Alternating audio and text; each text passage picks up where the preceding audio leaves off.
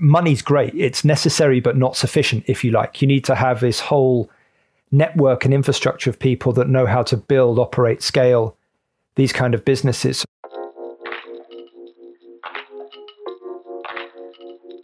Hello, and welcome back to Invisible Capital, a podcast on the private markets.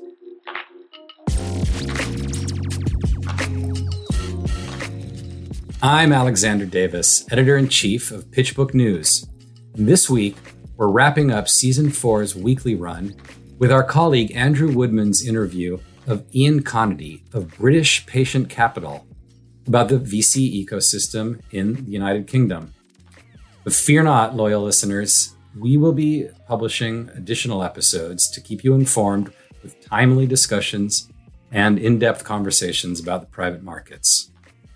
To keep up with our podcasts, news, and analysis, you can visit pitchbook.com/podcast for links to subscribe to the Daily Pitch, download our reports, and find webinars. And without further ado, let's go to Andrew's interview with Ian Connedy of British Patient Capital.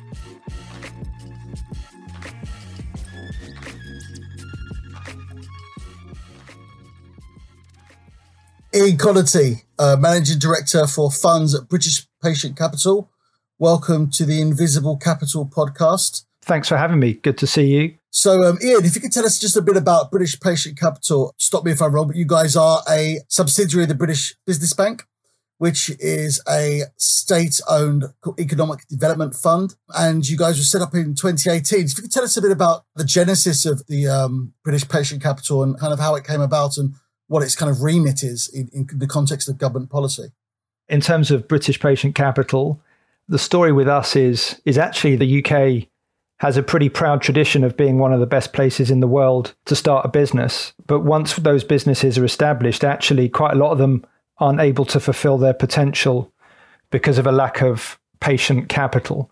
It often means, as we'd seen in the past, that too many high growth potential businesses either grow more slowly or look abroad when they want to scale up, or the kind of refrain that you used to hear in venture capital in the UK, which is businesses getting sold too soon before they've really had a chance to blossom and become a business that's able to fulfill its potential on the global stage. So the government's Patient Capital Review in 2017 really shone a light on this problem and warned that the UK was lagging behind the US in providing this kind of capital, and that was a serious impediment to the success of UK entrepreneurs. So, as you said, British Patient Capital was established as a commercial entity within the BBB group.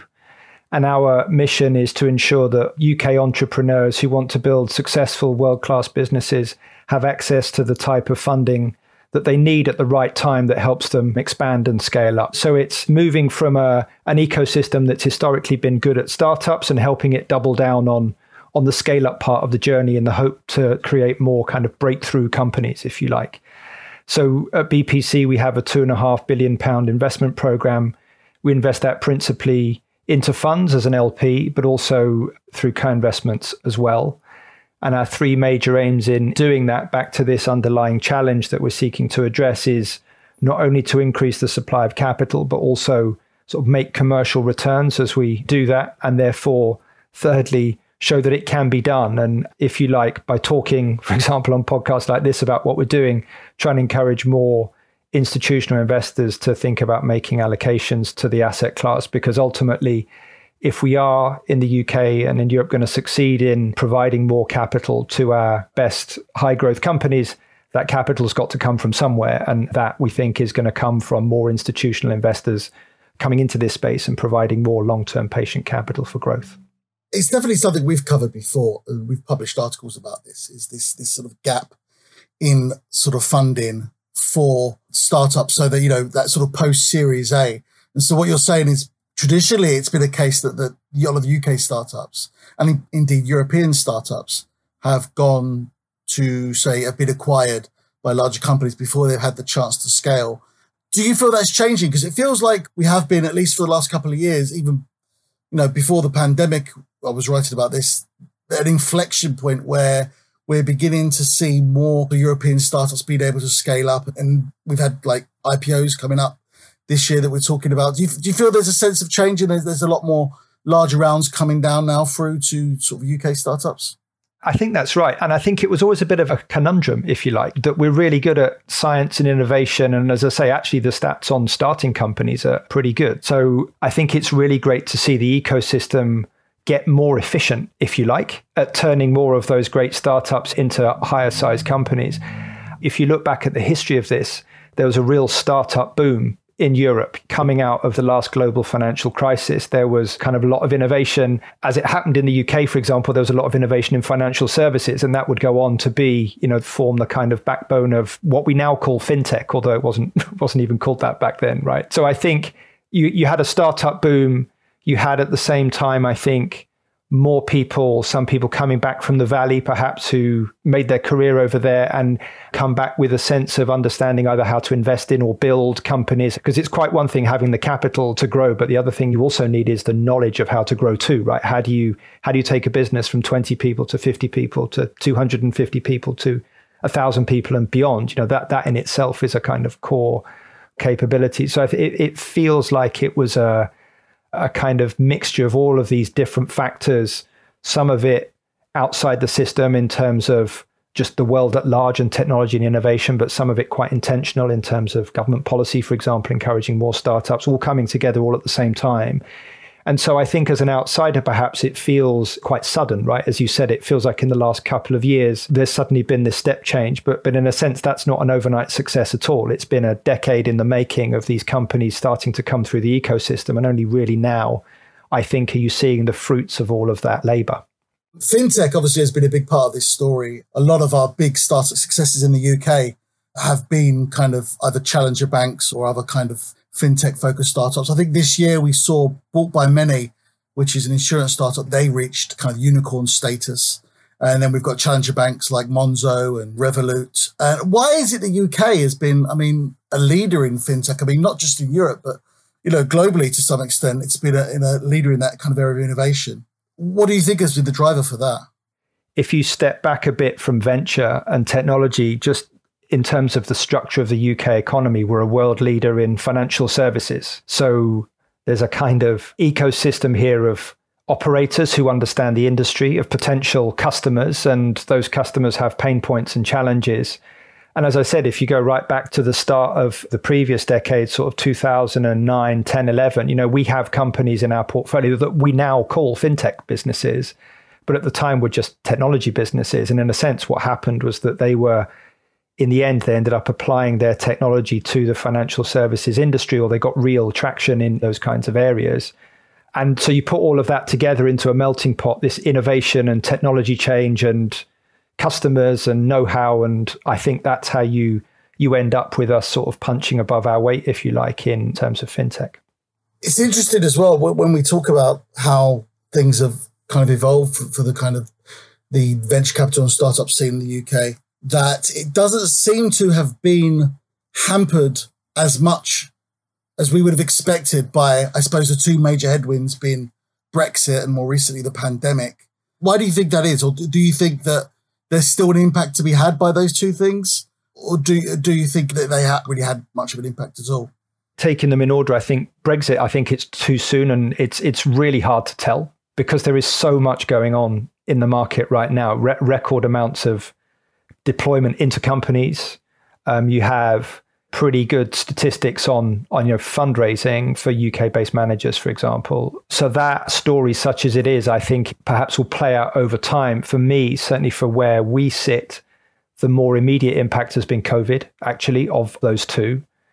I think undoubtedly for some businesses, it has been a headwind, as you say, but I would probably flip it around and say, in general terms, in terms of the opportunity that we're seeing in our portfolio, what's really interesting are the businesses that have a COVID tailwind, actually, so where they're feeding into some kind of trend that was probably there before, but has been accentuated by everything that's happened as a result of COVID. So, for example, working collaboratively or working remotely like we are now, that sort of thing. All the video conferencing facilities were there before, but there's a real demand for them now that wasn't there before. Telemedicine, digitization of products and services. You talked about fintech payments, for example, so people shopping online. So it's not as if this stuff wasn't around before, but its adoption, if you like, has really been accelerated by the pandemic and the changes to the way that we live, the way we work, the way we shop, the way we engage with healthcare providers, all that kind of stuff. So I think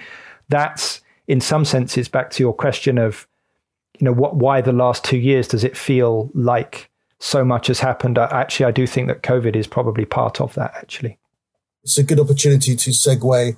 You mentioned healthcare and medical sort of focused startups. Life sciences is an area where British Patient Capital is looking to become more active, is being more active. We had news in July of British Patient Capital launching its life sciences investment program. If you could tell us a bit about that and the kind of the thinking behind that and why that's important. Yeah, so life sciences for us has always been an important part of how we think about the market, not just technology. We think there's really interesting opportunities actually in the intersection as well of what's traditionally been called life sciences and technology, for example, in things like AI meets drug discovery, that kind of thing. But the specific purpose of the life sciences investment program is really to focus on the provision of later stage capital again, which is what BPC is all about, but very specifically for these high potential life sciences companies where there's a real dearth of later stage patient scale-up capital that helps these companies realize their potential. And hopefully, as a result of that, if they're able to raise that capital here in the UK, retaining their center of gravity here as well, rather than having to consider going somewhere else to kind of for their next phase of their journey too. Generally speaking, just about later stage companies going elsewhere, obviously it's good for the companies to stay in the UK, list in the UK.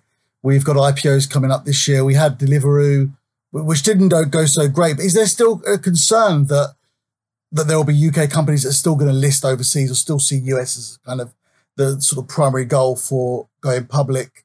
Do you feel that's changing with the reforms as well, the listing reforms? Yeah, it's a good question. I think there's a few issues to that. One is where the center of gravity of the business is, which may or may not be where it's listed. So that, in a sense, that's one. Where are the core operations and where, all that kind of stuff. In terms of the kind of listed piece, again, that's another aspect of access to capital for the next phase of its journey. Where does that money come from? And I think that's a really interesting question. So you're right. The Hill Review in the UK, has been looking at what regulatory changes or impediments could there be such that the UK becomes a more favorable environment for companies listing. But I think in a sense, that's not the end of it, because you have also all the infrastructure that sits around that in terms of the capability, for example, of analysts and brokers and bankers and all that kind of stuff, all the ecosystem of finance know-how that also enables companies to be able to access capital from the public markets too. And I think that, a bit like we've seen in the private markets, where Europe has, as we've just discussed, sort of gone on this journey over the last decade or so in terms of capability, I think there's probably something there too around the public market side of that equation. Going back to sort of the idea as well of the ecosystem maturing and invest in later staging companies, I noticed looking at the data we've got on the PitchBook platform just about where you guys have been committing your money.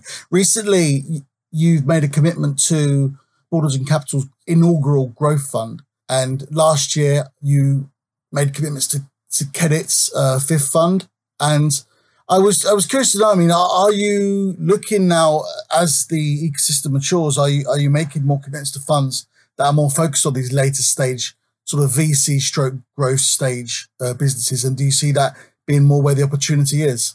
That's where our mission is focused. So in terms of what we call venture growth, which is typically Series B and later, that's where we deploy the majority of our capital. We also deploy at earlier stage, but as I say, we are focused on that later stage.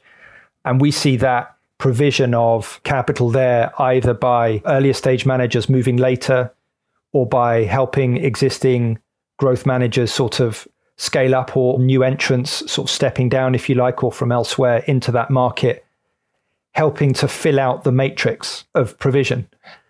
Because perhaps one of the things we've not covered so far, what's kind of interesting about the later stage market is just how much capital comes from non-domestic sources, and even outside of Europe, actually. So we see that as kind of evidence, if you like, of the opportunity for there to be, more domestic supply of this kind of later stage scale up capital. So yeah, we are very active in that part of the market. So did you see that? I mean, because you've still obviously got allocations to early stage funds, Dawn Capital, Kindred Capital. Do you see the growth element becoming a larger piece of that allocation pie? Or do you sort of see to sort of maintain it as sort of, say, predominantly early stage with some growth stage? I think, you can't neglect the early stage market because that's effectively the long-term pipeline for the later stage, right? But as I say, the balance of our capital now is deployed primarily at this later stage part of the market. So yeah, we continue to be active from pre-seed all the way through to growth, but we are more focused on this, yes, kind of Series B and later part of the market. I'd expect as well, like the market matures, a lot of these VCs in the UK at least, and you don't just invest exclusively in the UK, but predominantly in the UK, right? And you do some European investments too. But a lot of these fund managers, these VCs, as they grow and mature and get into later iterations of their funds, they're going to be bigger funds and there's going to be bigger ticket sizes. As time goes on, do you see addressing that kind of growth? Do you see British Patient Capital having fewer sort of manager relationships or have a larger allocation to funds? How do you kind of adjust your, say, ticket size as funds get bigger and mature? And it's a really interesting question, actually, and it sort of touches on the evolution of the market, if you like. So first of all, there's only so many GPs that can raise larger sums of money. So in a sense, there are more managers that can raise 50 than can raise 100 than can raise 200 and so on. So in a sense, as you move up the size spectrum, the number of credible GPs that can actually raise that kind of capital reduces. So that's one thing. I think the second thing is what that dynamic does actually is it leaves a gap. It leaves an air pocket. A fund might start off with a fund of a couple of 100 million, let's say, and then they raise 350, 400 in their next one, 600, and then up and up and up, right? So as they move up in size and scale, who's doing those smaller deals that fund used to do, right? So that's one of the really interesting dynamics about this, I think, is you end up almost with two different kind of theses, if you like, as an LP when those dynamics are happening. Which GPs do you think can raise fund after fund after fund and raise not necessarily increasing amounts of capital, but can raise at scale, because most strategies have some kind of ceiling beyond which it doesn't make sense to grow anymore, right? You can't grow your fund size into the sky. But what that does as they do make that shift is it leaves, as I say, these gaps and opportunities perhaps for smaller managers looking at slightly different kinds of transactions. And I think that's a kind of interesting part of the market as well, actually. When you seek to commit to these funds, do you often look to be the anchor investor? Sometimes with the anchor investor, for sure. And sometimes we're just a member of a syndicate, just like anybody else. I think for us, what's really important is to make sure that the investments that we make really chime with that mission to help bring more of this kind of later stage patient capital to bear in the market and how we help address and fix that long-term issue. But you've always got that sense of, does this make sense in the context of what our mission is? Does it make sense in the context of our portfolio and how we'd like to construct it and how we're trying to diversify it across different vintages, for example, different sectors and manager types and so on. And when you look to invest, do you seek out co-investment opportunities? I mean, you have done direct investments. And why is that important? Because I assume that your number one kind of aim is to build the ecosystem over, say, for example, a typical LP pension fund that would look to sort of get better returns for their pensioners. What's the kind of driving incentive behind that for you to look for those direct and co-investment opportunities? Whilst we have this kind of mission, if you like, which is around wanting to see a step change in the provision of later stage capital to the ecosystem, we see that as complementary and actually underpinning the commercial return piece. That was our investment thesis, if you like. That's where we saw the opportunity. So I think in that sense, we're no different to any other commercial investor, if you like. We're trying to optimize for returns, but we're investing to a kind of mission and a thesis. In terms of co-investment specifically, actually, if you've spoken to LPs in the past, one of the challenges you have is at the fund of funds level, you can end up over-diversified if you're not careful. We have hundreds and hundreds of companies in our portfolio across lots of different funds. So if we have, a winner in there, how do we make sure that we can manage our exposure to that company, right? So that's what co-investment helps us do. And it helps us fulfill our mission because obviously this is a company that's hopefully on its way to fulfilling its potential, and putting more capital behind known winners really helps And then again, as any LP will tell you, it helps you to manage the kind of fee burden as well. So for us, it helps across the return dimension, and it helps our mission in terms of concentrating capital, if you like, behind emerging winners in the portfolio and emerging UK winners as well, which is important for us to kind of have that UK anchor to the portfolio, given where our capital comes from. Do you see that kind of with more companies, getting scale and also feeding back through these exits, feeding back into the ecosystem on a kind of human resources level, on a talent level? Are you seeing that kind of virtuous circle where you're seeing more sort of UK startup talent seeding the next generation of startups in the same way that we've had in the US? We've had like the PayPal mafia, as they call them, who people like Elon Musk who have sort of funded the next generation. Are you seeing that in the UK? I mean, certainly we've seen it in Europe with some of the European big companies like sort of Skype or Spotify. Are we seeing that in the UK, or is that something that's still to come? Because you did mention actually previously of people going to the US and coming back. But is it something we're seeing in the UK as well? Yeah, for me, that's the most exciting part, actually, the beginning to see that what you're describing there is a kind of flywheel effect, right? Where you have success breeding more success as people, back to one of the points I made right at the start, money's great. It's necessary, but not sufficient, if you like. You need to have this whole network and infrastructure of people that know how to build, operate, scale these kind of businesses. So seeing talent go on a journey and then potentially earn significant money, recycle that money into angel investments or join another startup at a relatively early stage and recycle their knowledge and talent and skills into doing it all over again. I think that's really great. And we are starting to see that in the UK. And it builds this kind of virtuous circle where the kind of collective knowledge, experience and wisdom just keeps improving and improving and improving. And we see that's true of the kind of investors, the GPs that we're backing, but potentially also the founders and operators that they're working with too. So I think in terms of the fundamentals of the ecosystem, I think that's probably one of the most exciting things, actually. In terms of how that ecosystem will expand beyond its borders, do you see the future of kind of UK VCs, companies expanding into and trading more, say, beyond the EU or within the EU? I mean, how does Brexit play into that kind of, when you're looking at how these startups go beyond the UK and expand outwards? First of all, actually, it's probably worth saying that, there are some really great businesses that are not unicorns and never going to be, and that's absolutely fine. Really great businesses that will be fantastic returns for their investors and do pretty well, that don't need to expand internationally or don't need to reach anywhere near that kind of scale to be successful. Even in that kind of $1 billion plus type of category, you can still have a national champion that's worth, a lot of money. And we saw that, for example, like real estate and things like that, so you had, national champions in the UK and potentially other countries sort of emerging. So again, you don't need to conquer the globe to be worth a lot of money. And for other businesses, they're about becoming global category leaders. They're operating in a more global environment, a more global market where it might be not quite winner takes all, but first to scale maybe, or where scale is important.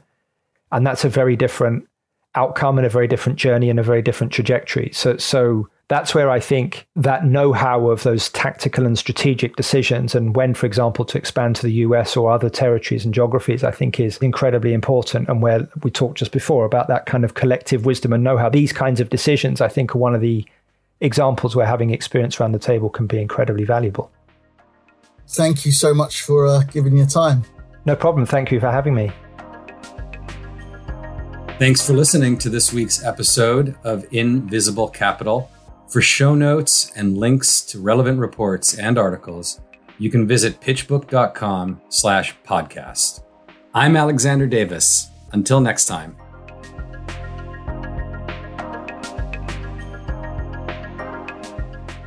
Invisible Capital is a production of PitchBook. Executive produced by Kai Yao. Hosted by Alexander Davis. Additional production and editing support by Jen Germain, Allison Chironi, Brian Hoyson, and Kate Rainey. Cover art by Landon Early. Subscribe to Invisible Capital on Spotify, Apple Podcasts, or wherever you get your podcasts. For more information, visit pitchbook.com/podcast.